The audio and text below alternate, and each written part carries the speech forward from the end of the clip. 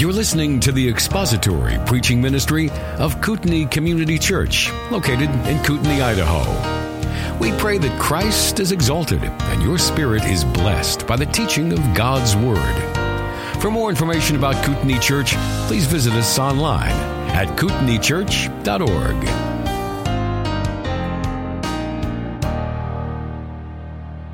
Well, last week we looked at the first part of this passage from verse 3 through 16, and we saw that God has a very powerful care and concern for those who cannot help themselves, and in particular, widows from this list right here. And we saw from a brief survey of the Old Testament that God is very much concerned with those called the travelers or the sojourners or the Levites or orphans and widows. These are people that cannot help themselves. They either do not own land and are not able then to provide for their own food and care, or in the case of obviously orphans and widows, people who have no one to support them. We also saw that the same standard extends right into the New Testament, and Jesus delivered severe public rebuke to the religious leaders of his day for, among other things, their abuse of widows. And we saw that widows were and are a vulnerable segment of Jewish society. With the death of their husbands, they would be in a very precarious financial position. If they did have a piece of land in order to be able to grow crops to eat, oftentimes they were swindled out of their property. And they were done that oftentimes by lawyers, they were called, and these were often the scribes who were transcribing the Word of God, who became lawyers and experts in the law. They were experts in the law because they were working with the Word of God. They were transcribing it. And so they knew how to swindle people out of things, and particularly widows. And you remember Jesus' words of indictment, "You devour widows' houses," he said to these people. And I think we only need to look at one more passage, perhaps, to illustrate God's great compassion for the widow. So turn your Bibles to Luke chapter 7. Luke 7, and we'll just very quickly look at verses 11 through 17. Luke 7, verses 11 through 17. In the ministry of Jesus, he encounters a woman whose son had died. And so verse 11 says, "Soon afterward he went to a town called Nain, and his disciples and a great crowd went with him. As he drew near to the gate of the town, behold, a man who had died was being carried out, the only son of his mother. And she was a widow, and a considerable crowd from the town was with her. And when the Lord saw her, he had compassion on her, and said to her, 'Do not weep.' Then he came up and touched the bier, and the bearer stood still. And he said, 'Young man, I say to you, arise.' And the dead man sat up and began to speak, and Jesus gave him to his mother. Fear seized them all, and they glorified God, saying, 'A great prophet has arisen among us. God has visited his people.' And this report about him spread through the whole of Judea and all the surrounding country." So Jesus not only manifested in his ministry his great compassion to all people, and his demonstration that he is truly God in human flesh, right? Being able to exercise his lordship over life and death here. But it was a display of compassion for this woman to give her back her son. He did a great miracle in this case, and it was sort of like creation when he spoke life into existence. And his compassion for widows is on display there. Well, back to 1 Timothy chapter 5, and our study this morning. And remember that this passage is sort of a unit from verse 3 all the way down to verse 16. And in the first section we saw last time, verses 3 to 8, that Paul wants Timothy to correct some things that are wrong in Ephesus, and one of them is that he wants him to honor widows who are truly widows. And we saw then that this definition of widows is built by the Apostle Paul, and it continues all the way down through this entire passage. It is a little bit difficult to outline because it doesn't follow just a pure linear outline like we might like to see. That makes it a lot easier to outline, right? A, B, C, D, or like some of my outlines, A, B, 3D. But whatever. it sort of operates in sort of a cyclic way as you walk down through here. And so why don't I just read down through from 3 to 16, and we'll get the picture here again. Paul says, honor widows who are truly widows. But if a widow has children or grandchildren, let them first learn to show godliness to their own household and to make some return to their parents, for this is pleasing in the sight of God. She who is truly a widow, left all alone, has set her hope on God and continues in supplications and prayer night and day. But she who is self-indulgent is dead even while she lives. Command these things as well, so that they may be without reproach. But if anyone does not provide for his relatives, and especially for members of his household, he has denied the faith and is worse than an unbeliever. Let a widow be enrolled if she is not less than 60 years of age, having been the wife of one husband, and having a reputation for good works. If she has brought up children, has shown hospitality, has washed the feet of the saints, has cared for the afflicted, and has devoted herself to every good work. But refuse to enroll younger widows, for when their passions draw them away from Christ, they desire to marry, and so incur condemnation for having abandoned their former faith. Besides that, they learn to be idlers, going about from house to house, and not only idlers, but also gossips and busybodies, saying what they should not. So I would have younger widows marry, bear children, manage their households, and give the adversary no occasion for slander. For some have already strayed after Satan.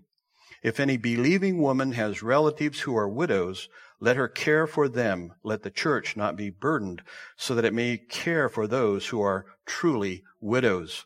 And, of course, one of the first observations we make here is Paul's use of that phrase, truly widows.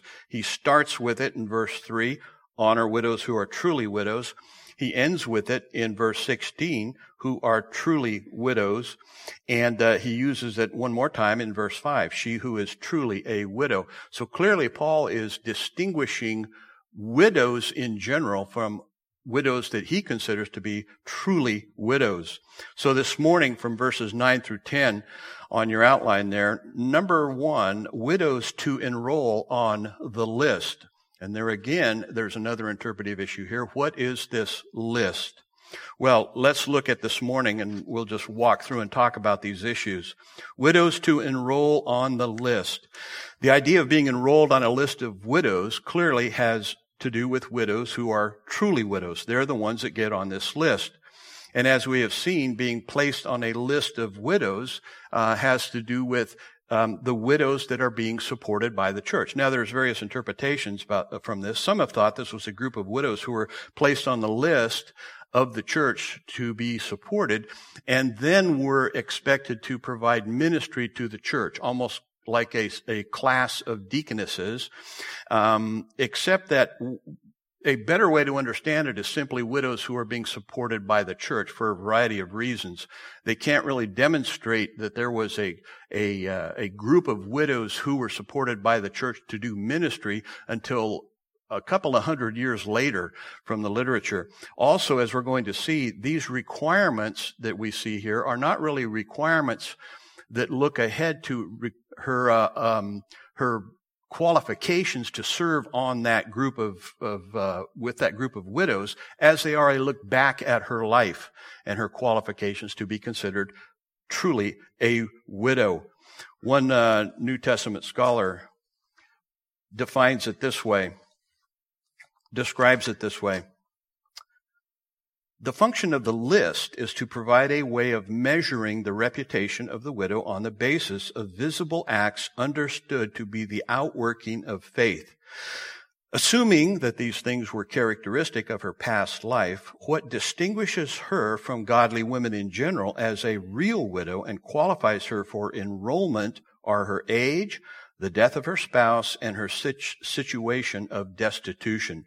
So, Paul says, only enroll widows on the list who are truly widows.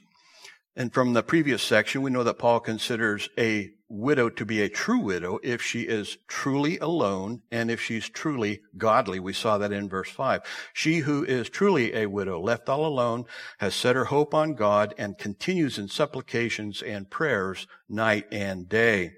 But now Paul adds these other requirements. He says there in verse 9, let a widow be enrolled if she is not less than 60 years of age, having been the wife of one husband.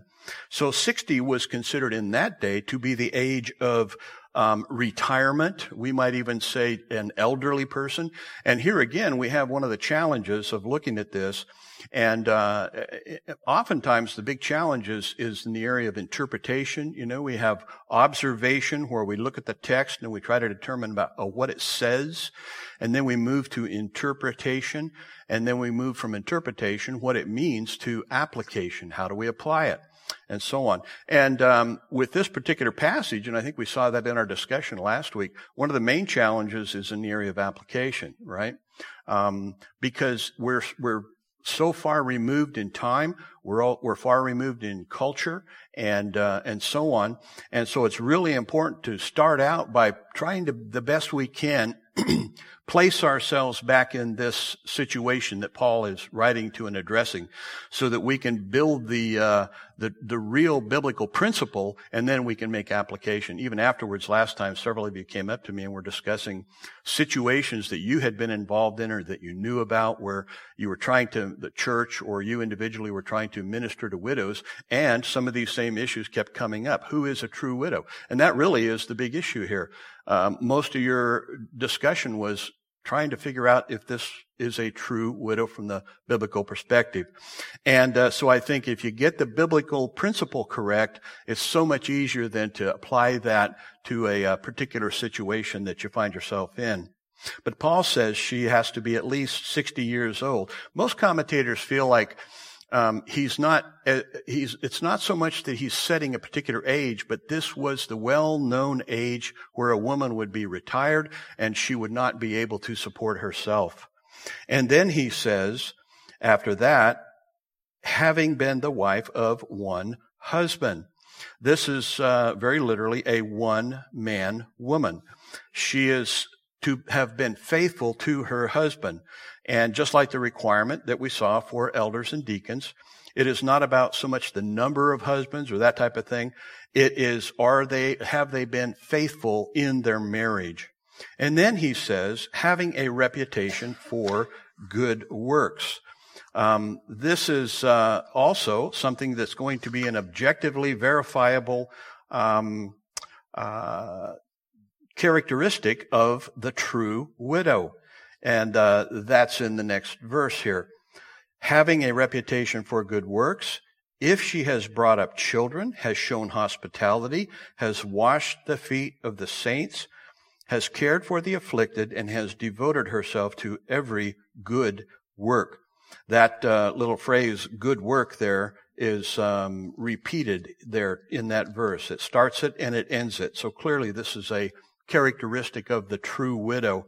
And on your outline there, the 5 characteristics of being known for good works are listed. Has brought up children, hospitality to strangers, washed the saints' feet, cared for the afflicted. And then he just collects it all together, has devoted herself to every good work. This is basically a way to look at her life and her godliness. Now you notice what is not there that was there up in verse 5. She who is truly a widow, left all alone, has set her hope on God and continues in supplications and prayers night and day. When we get down to verse 10, there's nothing there about her prayer life. There's nothing there really about her relationship to God. He's already dealt with that up in verse 5, right? And you remember what we saw about how the Bible describes somebody's spiritual life? Remember what we saw when we talked about from Genesis chapter 6, and we saw that statement about Noah. Noah was a righteous man. And then it gives you an objective, verifiable criteria for validating that statement about his inner spiritual life that you can't see, right? Well, this is exactly what Paul is following after that same model here. Up in verse 5, he talks about her spiritual life, set her hope on God, continues in supplications and prayers night and day. And then in verses 9 and 10, he tells you what that looks like, okay? He tells you how that works out in a woman's life. She's been the wife of one husband and so on. So he's simply following along in the same tradition of Hebraic thought and how to describe somebody. And the Bible does this, New Testament and Old Testament as well. It never does just do to say, that person knows the Lord. How do you know? Now, in our culture and in the big evangelical tent, that might be considered a little bit intrusive, right? But that's what the Bible does. It describes a person's inner spiritual condition before God, and then it gives you a verifiable, objective way to validate that. So, widows to enroll on the list. They're truly widows. They're at least 60. In other words, they are elderly women who cannot provide for themselves. They are known for their good works. Do you have any thoughts or questions before we move on to Roman numeral 2? Yeah, Rick. The question was, did we cover the issue of whether or not she has children or grandchildren that would be available to support her up in verse 4? Paul says, if a widow has children or grandchildren, let them first learn to show godliness to their own household. So God puts a priority on the family members to take care of that widow. And we're going to see that too down in verse 16.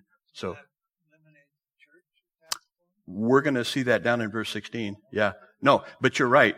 In a sense, it does if the other criteria are met. So he does put a premium on the family care for the widow. And so it's really critical to understand that as well. So anything else before we move on? Yeah. The question was, did we talk about the issue of if that widow has family members? Then if the family members refuse to help, number one, that's an indictment on them. Number two, then that widow should be helped. Exactly. And we're going to talk about that too. He covers that in this, as we're going to see. So, yep. There essentially is not to be a widow left unsupported, as we're going to see. You guys are way ahead of me here. Julie? Not necessarily. I think it could be the household, hospitality. In that day, people would come and have to walk in sandals, hot, dusty streets and roads. And so a very common way of showing hospitality, if you had a guest come in, would be for the household slave or servant to wash their feet. It wasn't necessarily here, I think, listed as part of the liturgy of the church. And I don't really think it's that as well, even from the upper room. I think it's pictured as a way to demonstrate her hospitality. In fact, even a lot of scholars would comment on that and say this almost became a figure of speech or an emblematic way of saying this is a woman who serves people when they come to her house. Sure. It falls, I think, within the broader aspect of what this woman does when someone comes to her home. You know, she would be willing to do that or as a picture of her service to other people. Okay. Anything else? Okay. Verses 11 through 15, let the widows not to enroll on the list. So, once again, but, we talked about the but being a hinge point between two things Paul is trying to contrast. It's contrastive or even adversative in some senses. But refuse to enroll younger widows, for when their passions draw them away from Christ, they desire to marry, and so incur condemnation for having abandoned their former faith. And he says, besides that, they learn to be idlers, going about from house to house, and not only idlers, but also gossips and busybodies, saying what they should not. So I would have younger widows marry, bear children, manage their households, and give the adversary no occasion for slander. The idea of being enrolled on this list of widows has to do with the widows who are truly widows, as Paul says, and widows who are, notice how he doesn't give an age here. He just says younger. They're younger. So I guess you ladies could say, well, if you're less than 60 years old, the Bible says you're a younger woman. Okay? I think what he's doing here, and this is one reason why I think the 60 is simply emblematic of an older, elderly woman who cannot take care of herself, because the counterpart to that is the younger woman, a woman who is not at an age where she cannot take care of herself. And what he says there, what it really could mean too is younger meaning eligible for remarriage. Okay? And those women are not to be put on the list of widows who the church is supporting.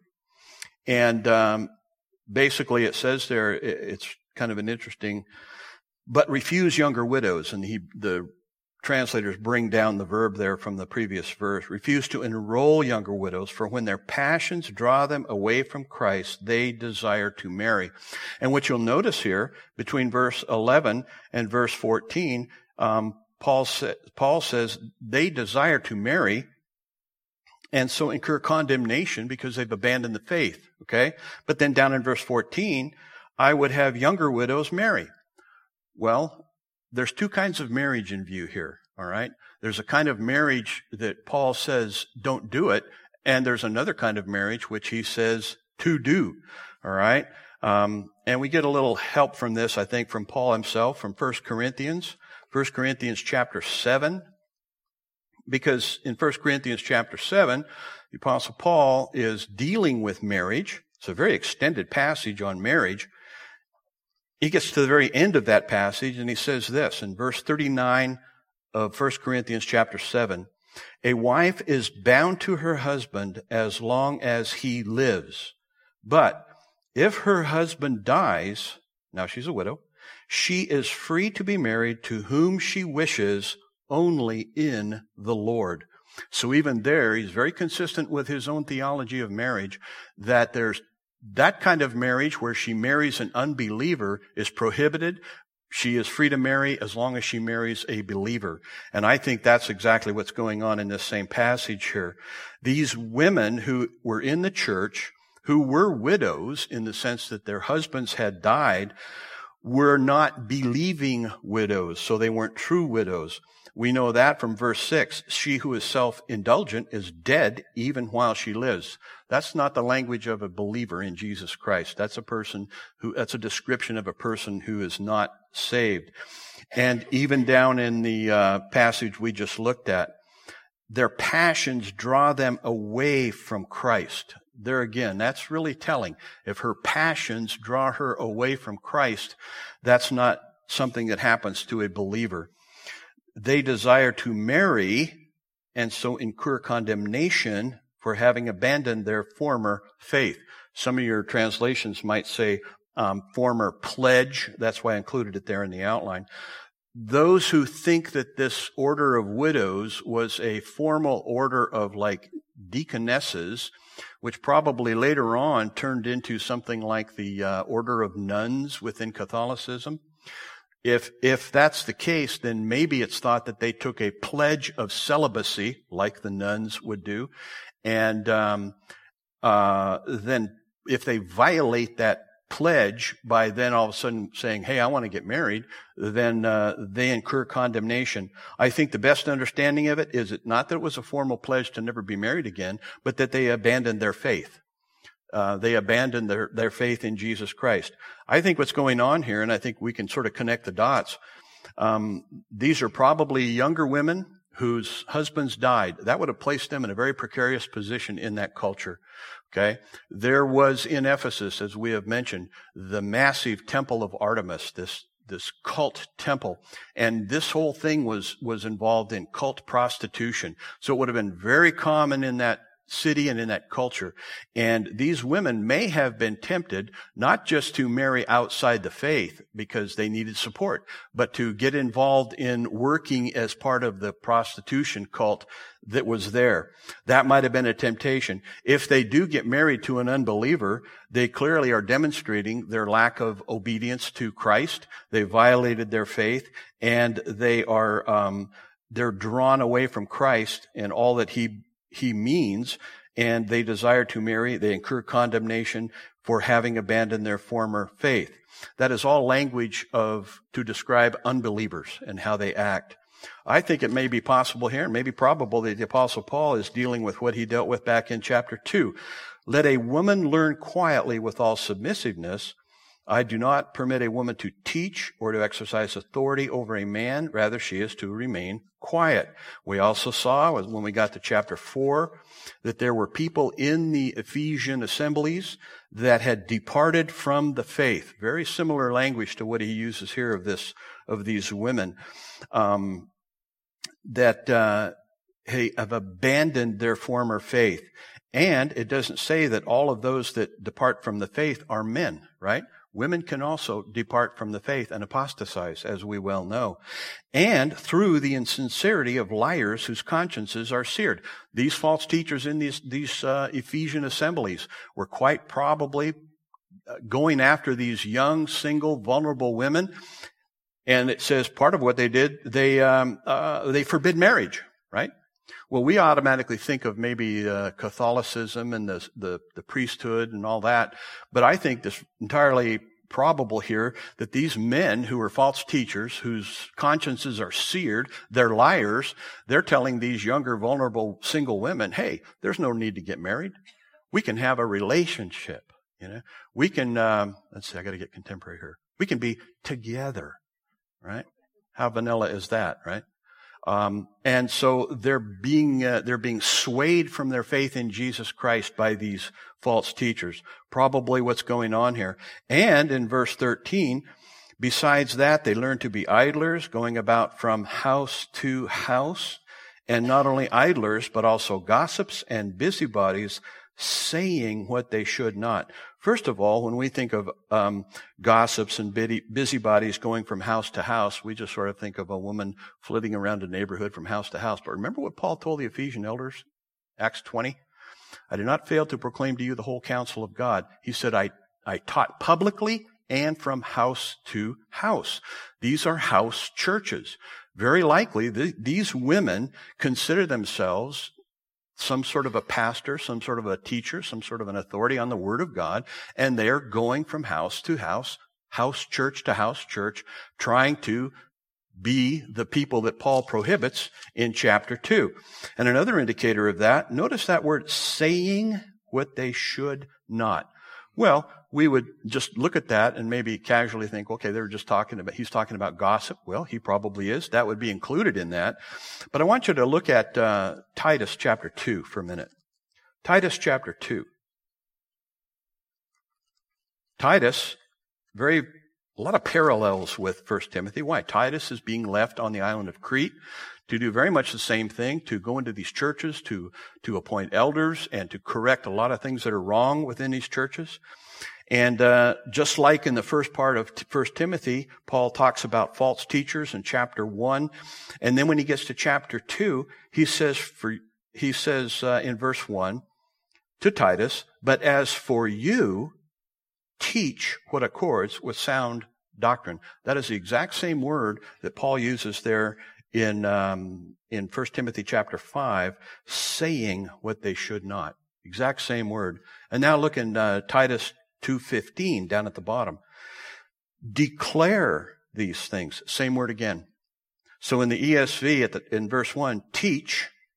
Down in verse 15, declare. New American Standard, first verse, proclaim. Verse 15, speak. The Christian Standard Bible, proclaim and proclaim. This is clearly a word that is also used, not just of somebody running around talking, but of teaching or even preaching the Word of God. You could easily translate it there, teaching what they should not, right? And that would fit right in with everything Paul has said up to this point concerning false teachers, including false women teachers within the church. So he says, I would have younger widows marry, bear children, manage their households, and give the adversary no occasion for slander. That's a description of a Christian young woman. Okay? So, widows not to enroll on the list, the ones that are younger, that are of marriageable age, because if you do that and you support them, they may abandon their faith, they may live idle lives, they need to remarry, then they will follow Christ and not Satan. So, verses 11 through 15, do you have any thoughts or questions on that? What we just saw. Okay? Well, then finally, verse 16. And here's where Paul's going to... Yeah, Rick. Yes. I would say absolutely right. The question is, when he mentions these people who abandoned their faith, this is apostasy. This is the same apostasy, I believe, that we saw over in chapter 4. Depart from the faith. They've abandoned their faith. And all that language is not language that would be used of a believer. It would be someone who never was saved in the first place. Okay? And we saw that last week up in verse 6. She who is self-indulgent is dead even while she lives. You look at her and she's functioning, she's doing all kinds of things, but spiritually, internally, she's dead in her sins. That would be someone who was never saved in the first place. They gave the appearance of it, as we see so many times in Scripture, but there comes a point in time when they abandon their faith. Okay, anything else? Yeah. I think that's what he's saying, yeah. I think he's allowing for, and the question has come up several times here, what if a woman never gets married? What if she does get married and then in the providential working of God never has children, which happens? I think this, Scripture and Paul allows for all of those situations, and I think that's a good example of it right there. Okay? Anything else? Well, verse 16, Paul really does wrap this up in a tremendous way, I think. He says in a very simple, concise statement, if any believing woman has relatives who are widows, let her care for them. Let the church not be burdened so that it may care for those who are truly widows. There's two options here. It's very, very interesting to me to see how he puts this. He essentially, as you can see, comes right back up to verse 4. But if a widow has children or grandchildren, and this is hopefully going to answer your question, Rick, let them first learn to show godliness to their own household and to make some return to their parents, for this is pleasing in the sight of God. This would be the first step, the first priority. Does she have family members who can and will take care of her? God says they should if they can. But here there's a little bit of a shift. You notice how he says, if any believing woman. It doesn't say a believing widow. It says a believing woman. And so I think he's picking out these children or grandchildren up there, focusing in on them and saying, if that believing woman has relatives who are widows, let her care for them.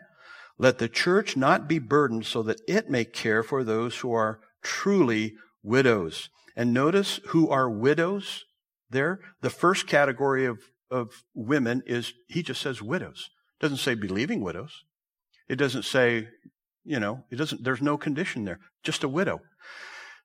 The believing woman is to care for her relatives who are widows, so that the church may care for those who are truly widows. These believing women who have a history of godly lives, who can't take care of themselves, the church is to take care of them. You see what he's doing here? If this doesn't take place, if you don't do what God says in here, neither one of these groups of widows are going to be properly taken care of. Why? Because the widows, the believing women aren't going to take care of the widows and their families, and the church is going to be overburdened to take care of the widows that it's supposed to take care of. But if you do God's work God's way, both sets of widows are provided for here. That's why the word care happens 2 times. Absolute genius, right? I mean, that's putting it mildly, of course. God knows what he's talking about, and he cares for these people. And so if you do this, then both sets of widows are provided for. And I believe even the unbelieving widows who are the family members of the believing women are provided for as well, if that answers your question. Okay, so do you see the sort of the magnificent practicality of this passage and how God has provided for those who can't provide for themselves through this teaching? Do you have any questions from what we've seen so far in this passage? Okay. Yeah, Rick. The believing woman? Well, then she may very well place herself in the category, in her disobedience of not being a true believer. Again, we're coming back to what's the evidence of conversion? What's the evidence of justification before God? There's only one thing in Scripture: obedience.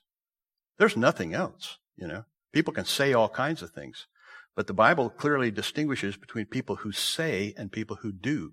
If we say we have no sin, we lie and we deceive ourselves. If we confess our sins, right? This widow is definitely... Then the church would take care of her. Sure. And that's what he's allowing for here. That would put her in the category of being a true widow in Paul's definition. And so she then would come under the care of the church. Okay? Yeah, Cornell? So when it says that the church rocked... Sure. Yeah. I mean, I think God provides for this, and even the issue of the family, that is not something that happened, after God called people to serve Him. That's part of creation. That's God's created order. I mean, right after the fall, when Cain killed Abel, and God encountered him about that, what did He ask him? Am I my brother's keeper? Answer: yes. Yes. Okay. Now, that was way early on. You're his brother's keeper because of God's created order. God created the family for that purpose. Okay? So, there's an example. And, of course, we can think of all kinds of scenarios, but I think Scripture covers all of those. Does it not? And it just requires the church to obey and people to obey. And, again, this is pretty much often here, it's dealing with what the church does. This does not preclude individuals from ministering to other people, or to widows, or to those. If you see a need, do what you can to meet that need. Thank you for listening to the latest podcast from Kootenai Church. If you'd like to learn more about Kootenai Church or to donate to our church ministry, you can do so online by visiting kootenaichurch.org. We hope you enjoyed this podcast and pray you'll join us again next time. Once again, thank you for listening.